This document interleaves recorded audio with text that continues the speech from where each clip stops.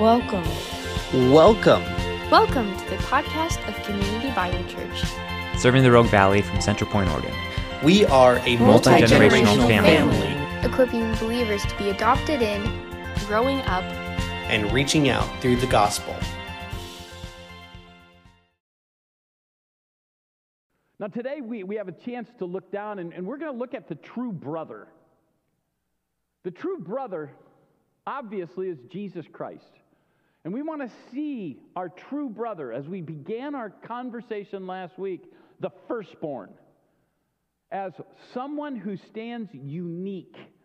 And our whole goal for this season is to take the magnificent Savior, Jesus Christ, and get him out of your mind as a baby sitting in a box of hay. We want to take him out of your mind as that cute little cuddly thing. And we want to remind you today that this is the Lamb of God who takes away the sin of the world. We want to remind you again that this is the Lion of Judah. And in his sovereign hold on the world, nothing escapes his grasp. And family, all of that is foundational to who we are in salvation. And so let me take you this morning by way of first recognition to Genesis chapter 4. Humanity has always been impatient. We don't wait for things very well, do we? I will tell you right now, if my wife puts out my gifts for Christmas early, I will tell you everything that are in those boxes. I know the difference between a shirt and a sweater. I know the difference between pants and socks. Just give me a few minutes. I think I can shake the color right out of the box. All right? We are terrible. We are impatient people. Genesis chapter 4 reveals just how impatient we really are. And you can turn there, but I prefer you, if you will, just allow me to talk through. In Genesis chapter 4, we have a very unique day. We have two characters that many of you know, Cain and Abel. You see, family, the first one is Cain. I don't know how well you know, but the translation behind Cain's name is, could this be the man? If you know your Bibles, Genesis 15 promised Eve that someone was going to come and crush the head of Satan. She looked to her very first child with the impatience that all of us would show. And knowing the situation that she's in, she looked down and said, could this be the one? Could this be the one? And we know that by the way in which the translation comes. She says, I got a man from the Lord. That's not what it says. It says, I got a man, the Lord, is the actual translation. We've interjected from the in order to flow the text a little more completely.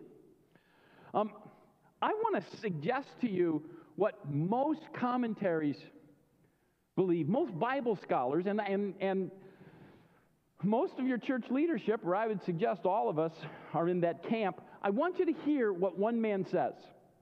He says, there can be no doubt that the Lord showed Adam what would happen regarding the virgin son, namely that his blood would be shed for our sins, and afterwards commanded him to teach his family and his descendants according to this example, and to hand on the custom of slaughtering and sacrificing sheep and cows, so that a reminder of the coming sacrifice of Christ for sins would always be retained until the very thing was fulfilled. Therefore, Cain and Abel make sacrifices and offer gifts to God out of a tradition divinely disclosed to their parents. Now that changes everything about Genesis chapter 4. We have recorded the first recording of sacrifice. So this commentator, of which I would agree with him, is not telling you that this is the first. This is just the first recorded one. How would Abel have known not only to select a sheep, but select the fat portions of that sheep to place on the offering? This isn't an act of human luck. This isn't an act of human attitude that God somehow divinely is satisfied with. He is fully aware of what God considers important and what marks out this act of sacrificial identification to atonement. So family, when Cain offers nothing but vegetables, I want you to understand this isn't just a misplaced sacrifice. This is the first act of blasphemy that you'll read in the Bible. All right? He's looking down going, yeah, I've heard what Dad says. I've seen what Mom and Dad have done. I've been a part of that. But you know, if God's not satisfied with what I give him, my best vegetables, then that's too bad. And that's the attitude that we see approaching here. If he's not satisfied with what I want to give him, then that's not my problem, that's God's. So family, we see a much stronger, difficult problem here. And we recognize that blasphemy leads to jealousy, as God accepts Abel's sacrifice but rejects Cain's, leading to murder. So this is a far more intricate chapter than sometimes we give it credit for. Sometimes we find gold on the surface, and sometimes we have to dig a little. But family, I want you to understand, the one that humanity, Adam and Eve, were hoping, and in their impatience desired, maybe this is the time we finally get rid of sin. We find that not only did we not get rid of sin, but we've seen sin take over even to a greater degree. But I want you to understand, as he kills Abel, Abel is no different, no better than any of us. And as his murder comes, God gives us a very strange statement about that death in the book of Hebrews, when it says this: so the sprinkled blood of Christ speaks a better word than the blood of Abel. When Abel was killed, what Abel's blood screams was justice. Someone step up and cover over or bring justice to my death. And family, I want you to understand, if Jesus Christ's death on the cross only brought justice, we'd be in terrible, terrible situation. His blood brought something far greater. It brought mercy. And family, that idea comes from the very, very earliest of Christmas messages. Let me read to you just the first verses, Luke chapter 2. Listen, if you will, to verses 10 through 14. And the angel said to them, "Fear not, for behold, I bring you good news of great joy that will be for all people. For unto you is born this day in the city of David, who is Christ the Lord. And this will be a sign to you. You will find a baby wrapped in swaddling clothes and lying in a manger." And suddenly there was with the angel a multitude of the heavenly host praising God and singing. And this is the key, verse 14. Notice what he says: "Glory to God in the highest, and on earth peace among those with whom he is pleased." And so never forget, Jesus never promised to come to the earth to bring peace to the world. He came to offer peace to those who wish to follow him. And so you and I have that chance to recognize what we have as a gift from God. And so, family, if you'll allow us then to come now to Hebrews, as that gift of peace is now explained in a little more fullness. Could we read and watch on the board, or more importantly, be in your own text of Scriptures? Hebrews chapter 13, beginning in verse 20 through 22, says this: Now may the God of peace, who brought again from the dead our Lord Jesus, the great shepherd of the sheep, by the blood of the eternal covenant, equip you with everything good, that you may do his will, working in us that which is pleasing in his sight, through Jesus Christ, to whom be glory forever and ever. Amen. So, family, if you will, allow me to take this section apart in a little different way. The Bible says, now may the God of peace. So as he says, now may the God of peace, the God of peace has an action, a desire that he wants to do to you. It's, if you will, your present, your gift. What is the God of peace going to do for you? The Bible tells us here, he's going to equip you with everything good that you may do his will, working in us that which is pleasing in his sight. You see, that's the whole intent of this prayer. All right? So we want to first talk about the God of peace, then we're going to talk about the gift that he gives, and then we're going to come to the strategy in which God gives that gift to you. All right? So it's a little backwards. It's unwrapping, if you will, the text. But I think it points a little more strongly to clarify what he gives you. So if you will, notice if you will, the author of the true brother's gift, the God of peace. So the God of peace has a gift that he wants to give you, but I want you to know who that God is. He is a wonderful privilege for you and I to be in relationship with. You see, only a God interested in saving people can be called a God of peace. God's peace is so powerful that John tells us that the world can't give us that peace.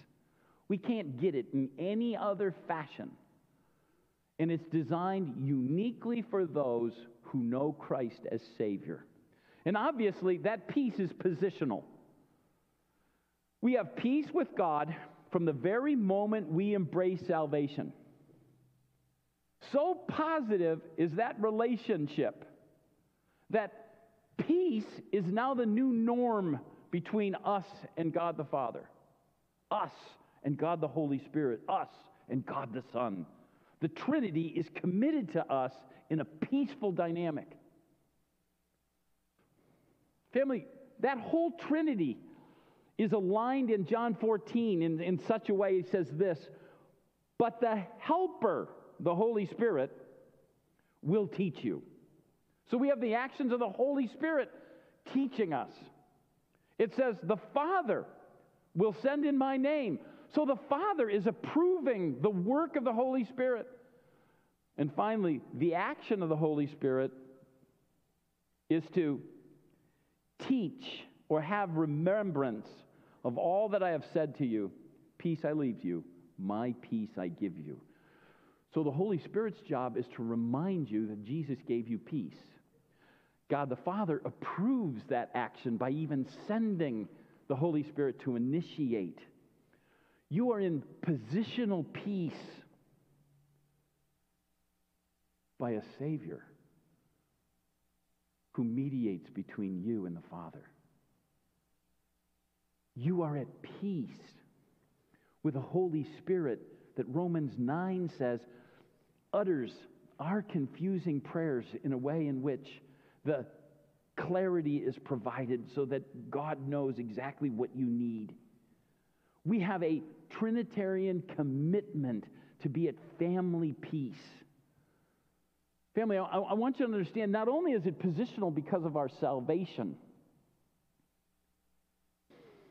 it goes much deeper. It's also situational. John Pollock wrote a book called The Apostle. The Apostle is, if you will, a biography of the Apostle Paul. And I would encourage you, if you enjoy reading, add that to your 2023 book list. It is engaging and it is encouraging. And I want to read to you one quote from the book. He says this: John Pollock talks about believers being martyred during the Roman time of persecution, during the time of Nero. And he says this: Praetorian soldiers who had learned to love Paul were among those ordered to torture friends. Former guards who were now Christians were themselves dying in agony. And the way Christians died was in itself a testimony. In the midst of the flame and the rack, wrote Seneca. Seneca is a historian who writes at the time of Nero. He says, I have seen men not only groan, that's a little. Not only not complain, that is little. Not only not to answer back, that too is little. But I have seen them smile, and smile with a good heart. They went to die for their faith with a good heart. Family, peace is not just for those who are persecuted, but I want to suggest to you, God gives us peace when we go through the tough times of life. Forgive me, but I watched two here in the middle this morning. Perry, God was a treasure this year for you, wasn't he? You can't go through cancer. And everybody else says, I couldn't go through what you did. Yes, you can.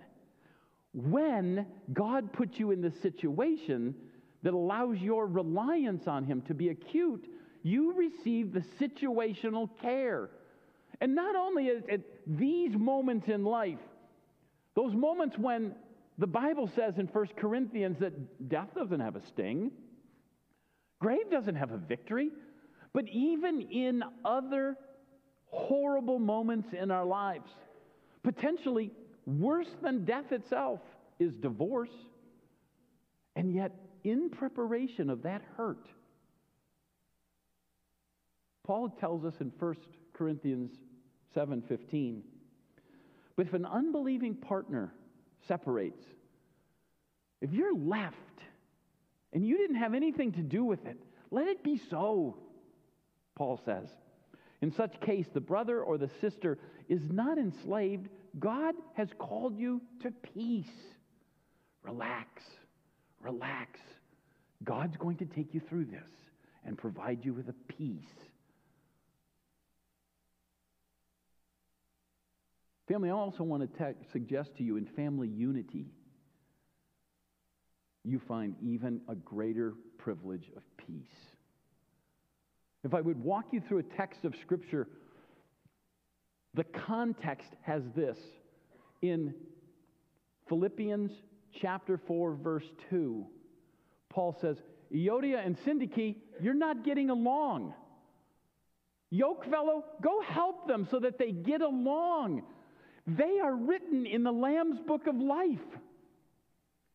He comes to the very next phrase to remind us that we're at peace with God through our Lord Jesus Christ. He takes us into verse 9. He says, what you've seen, what you've experienced, what you've watched over, he says, put them into practice, and the God of peace will be with you. He then goes into a new subject. And what's that new subject? He writes to the Philippian people, and he says, you have restored your care for me. Disunity, restored unity, and in the middle, a reminder of God's care and the provision of peace of what we go through.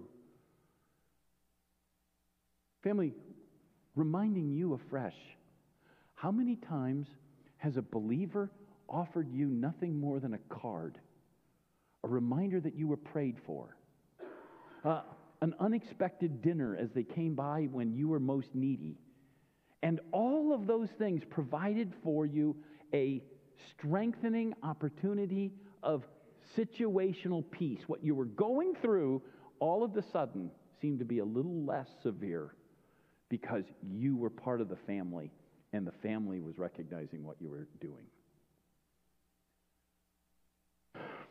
So family, I also want to remind you today that there's this relational peace, as we just have seen. So Romans 14 can tell us to put it into practice. So then let us pursue what makes for peace and for mutual upbuilding.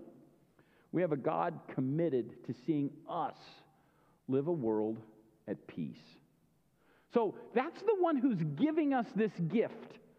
So I want you to see, we're going to now jump into the gift. The plan of sending Christ as a baby in a manger has a distant plan for your success. I want to see exactly that peace. So let's look at the plan itself. What's the plan? The plan is to equip you with everything good to do His will. So family, having accepted Jesus Christ as our Savior, obviously the big change, obviously the big opportunity of equipping and preparing, God Himself undertakes the task of shaping us into His holy servants. Now may the God of peace make you complete in every good work to do His will. So the idea is getting us ready to do our calling. To equip means to supply whatever is needed for a assigned purpose. Our calling and our purpose in the will of God is that we engage in a great variety of good works. God is willing to equip us in every good work to do His will. So family, I want you to grasp the equipping work of God on one level is an automatic issue. He's given this to you already. You may say you don't have that. I want you to understand that's not true. I don't know if you have ever done this, but have you ever had a car that you didn't even know it had this and this and this capability to it? Have you? I got a car. Years ago, I sat and looked at it. It has a button right here on the console, and I was afraid to push it because I didn't understand what the little thing was. I didn't want the car to come apart. So for weeks, I didn't even bother to push it. Then finally, I just couldn't take it anymore. Well, what's this thing do? And I pushed it, and all of a sudden, my car has shades in the back windows. And they all came up. I thought, oh man, what does that do? I felt like I was a chauffeur for somebody from Hollywood.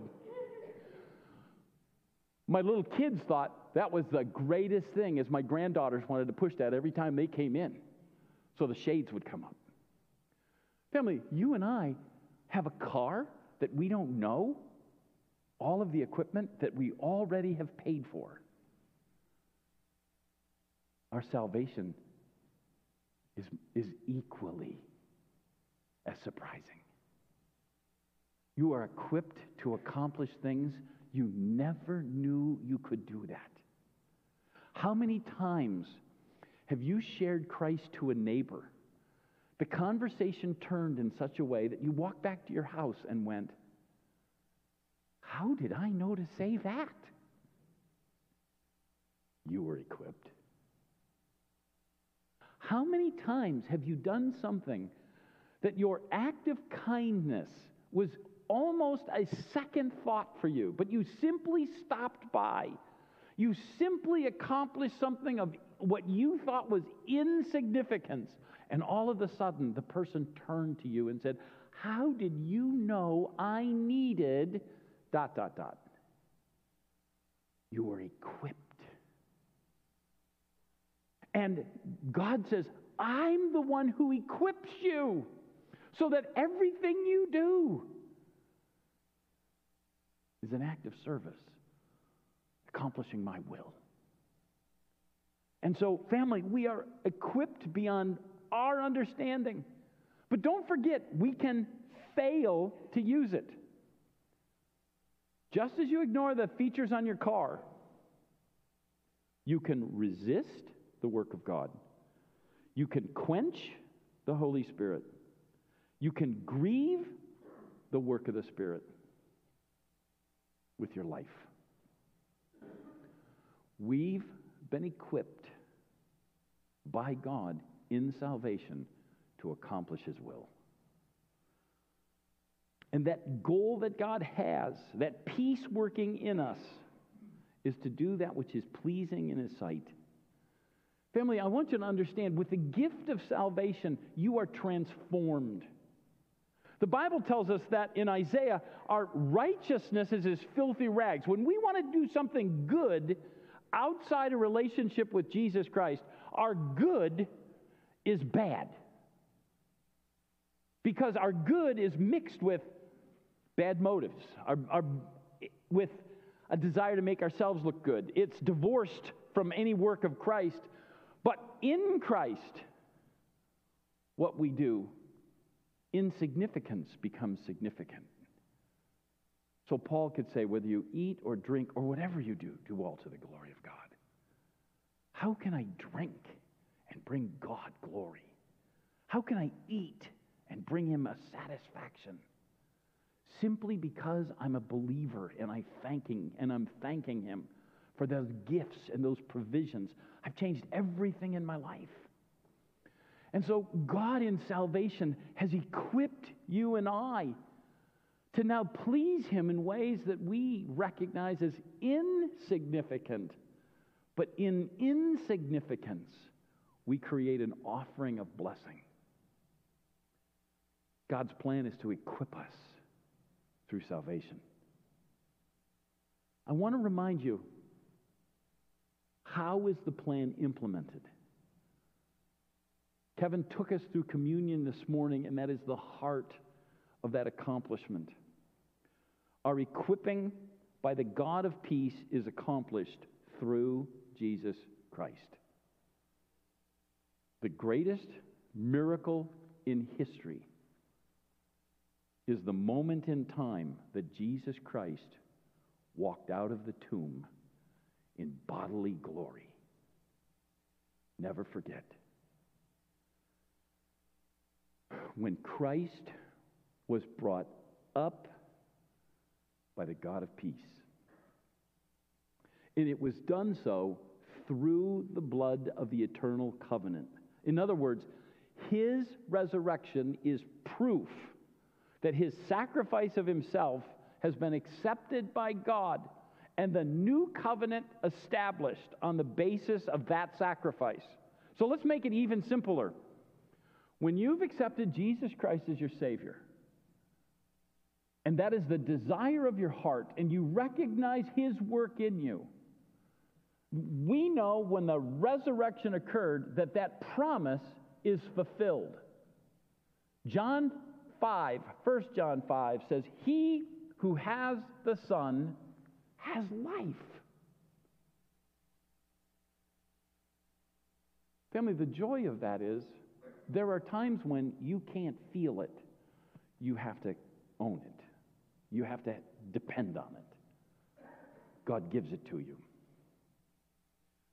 So we looked at the bread, signifying the work of Christ on the cross, who sacrificed Himself physically.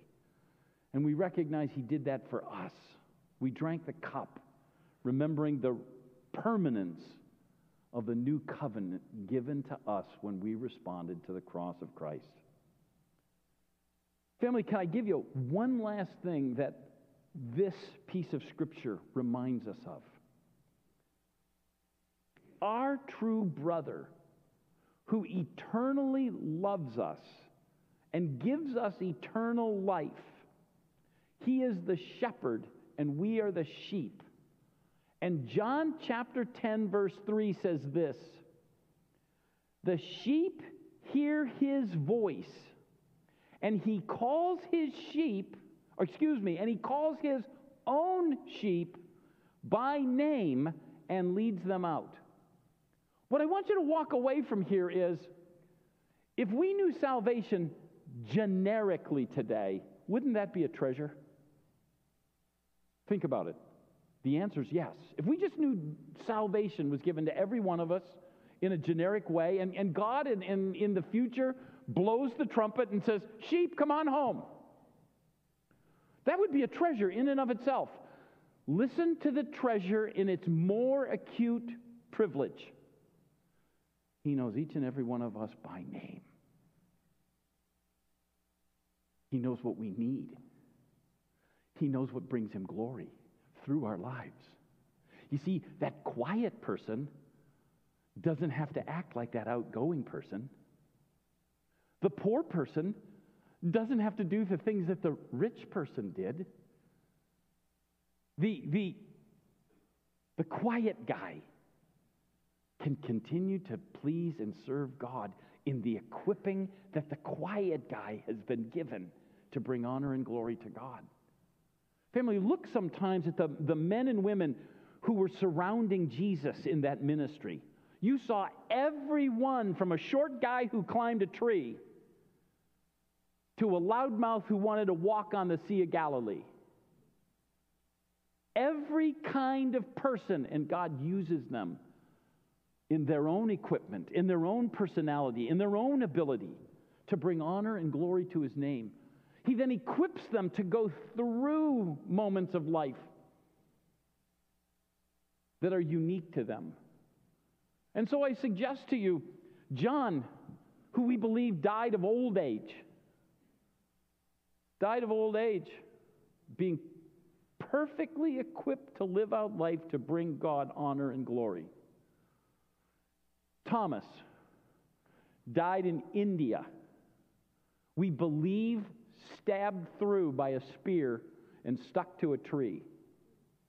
Sudden, an attack. He was perfectly equipped to bring God honor and glory in his martyrdom in that unique moment of time. Peter, who had to watch his wife die first on the cross, cheering her, encouraging her, and pleading with her to stay with it because God's faithful, then had to go in and be turned upside down and die himself. You see, the stories are all different, but God equips us personally because he knows us by name.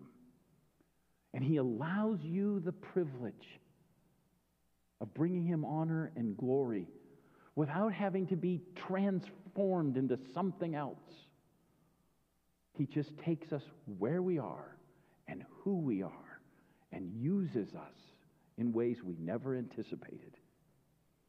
So family, what a privilege it is.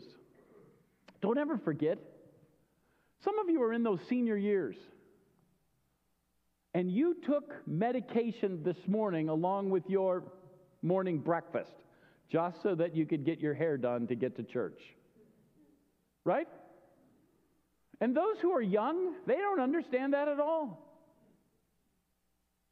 Family, some of you who are young, you're going through issues, financial, relational.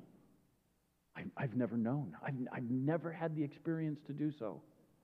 But we have a God who's equipping you because you know the Savior and you have the true brother who is taking you through that ability to trust him, to see his goodness in ways that many in the room will never understand because you were uniquely given a moment in time where you saw God at work.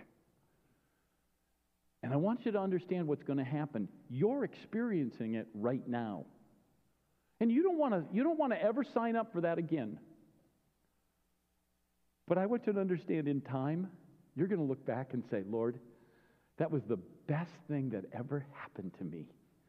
Thank you for taking me through that. I learned to trust you in ways that I never knew I could. I learned to be used by you in ways that I never knew that I could. I was glorifying you, and I didn't even know it. And you have a chance to be used. So I want to encourage you in this Christmas season, don't dull yourself to being satisfied with the baby in the box. Don't be satisfied by running through the magazines that we have to buy stuff and wrap them underneath the tree and dull our life experiences with some moment of material happiness. Trust me, that will go away as quickly as the tree is put away. Relish what you have right now, the work of the true brother who's transformed you by the gift of salvation. Father in heaven, I'd ask that you'd watch over. Help us to remember what a treasure it is to know Jesus Christ as Savior. Dear God, that's not something that we all have in a generic way, but we have this all because we have a Savior who knows us by name, who equips us and blesses us and empowers us and works within us, not only to provide the equipment to accomplish the hurt, the strategy, the work, but Father, we also have someone who takes us through and receives honor and glory in that work. Father, we just ask that you'd watch over now. Dear God, allow the Christmas season to be a reminder of the great treasure that we have. In Jesus' name we pray. Amen. Thank you for listening to the podcast of Community Bible Church. Follow us on Facebook to keep up to date with all our latest content. Thank you.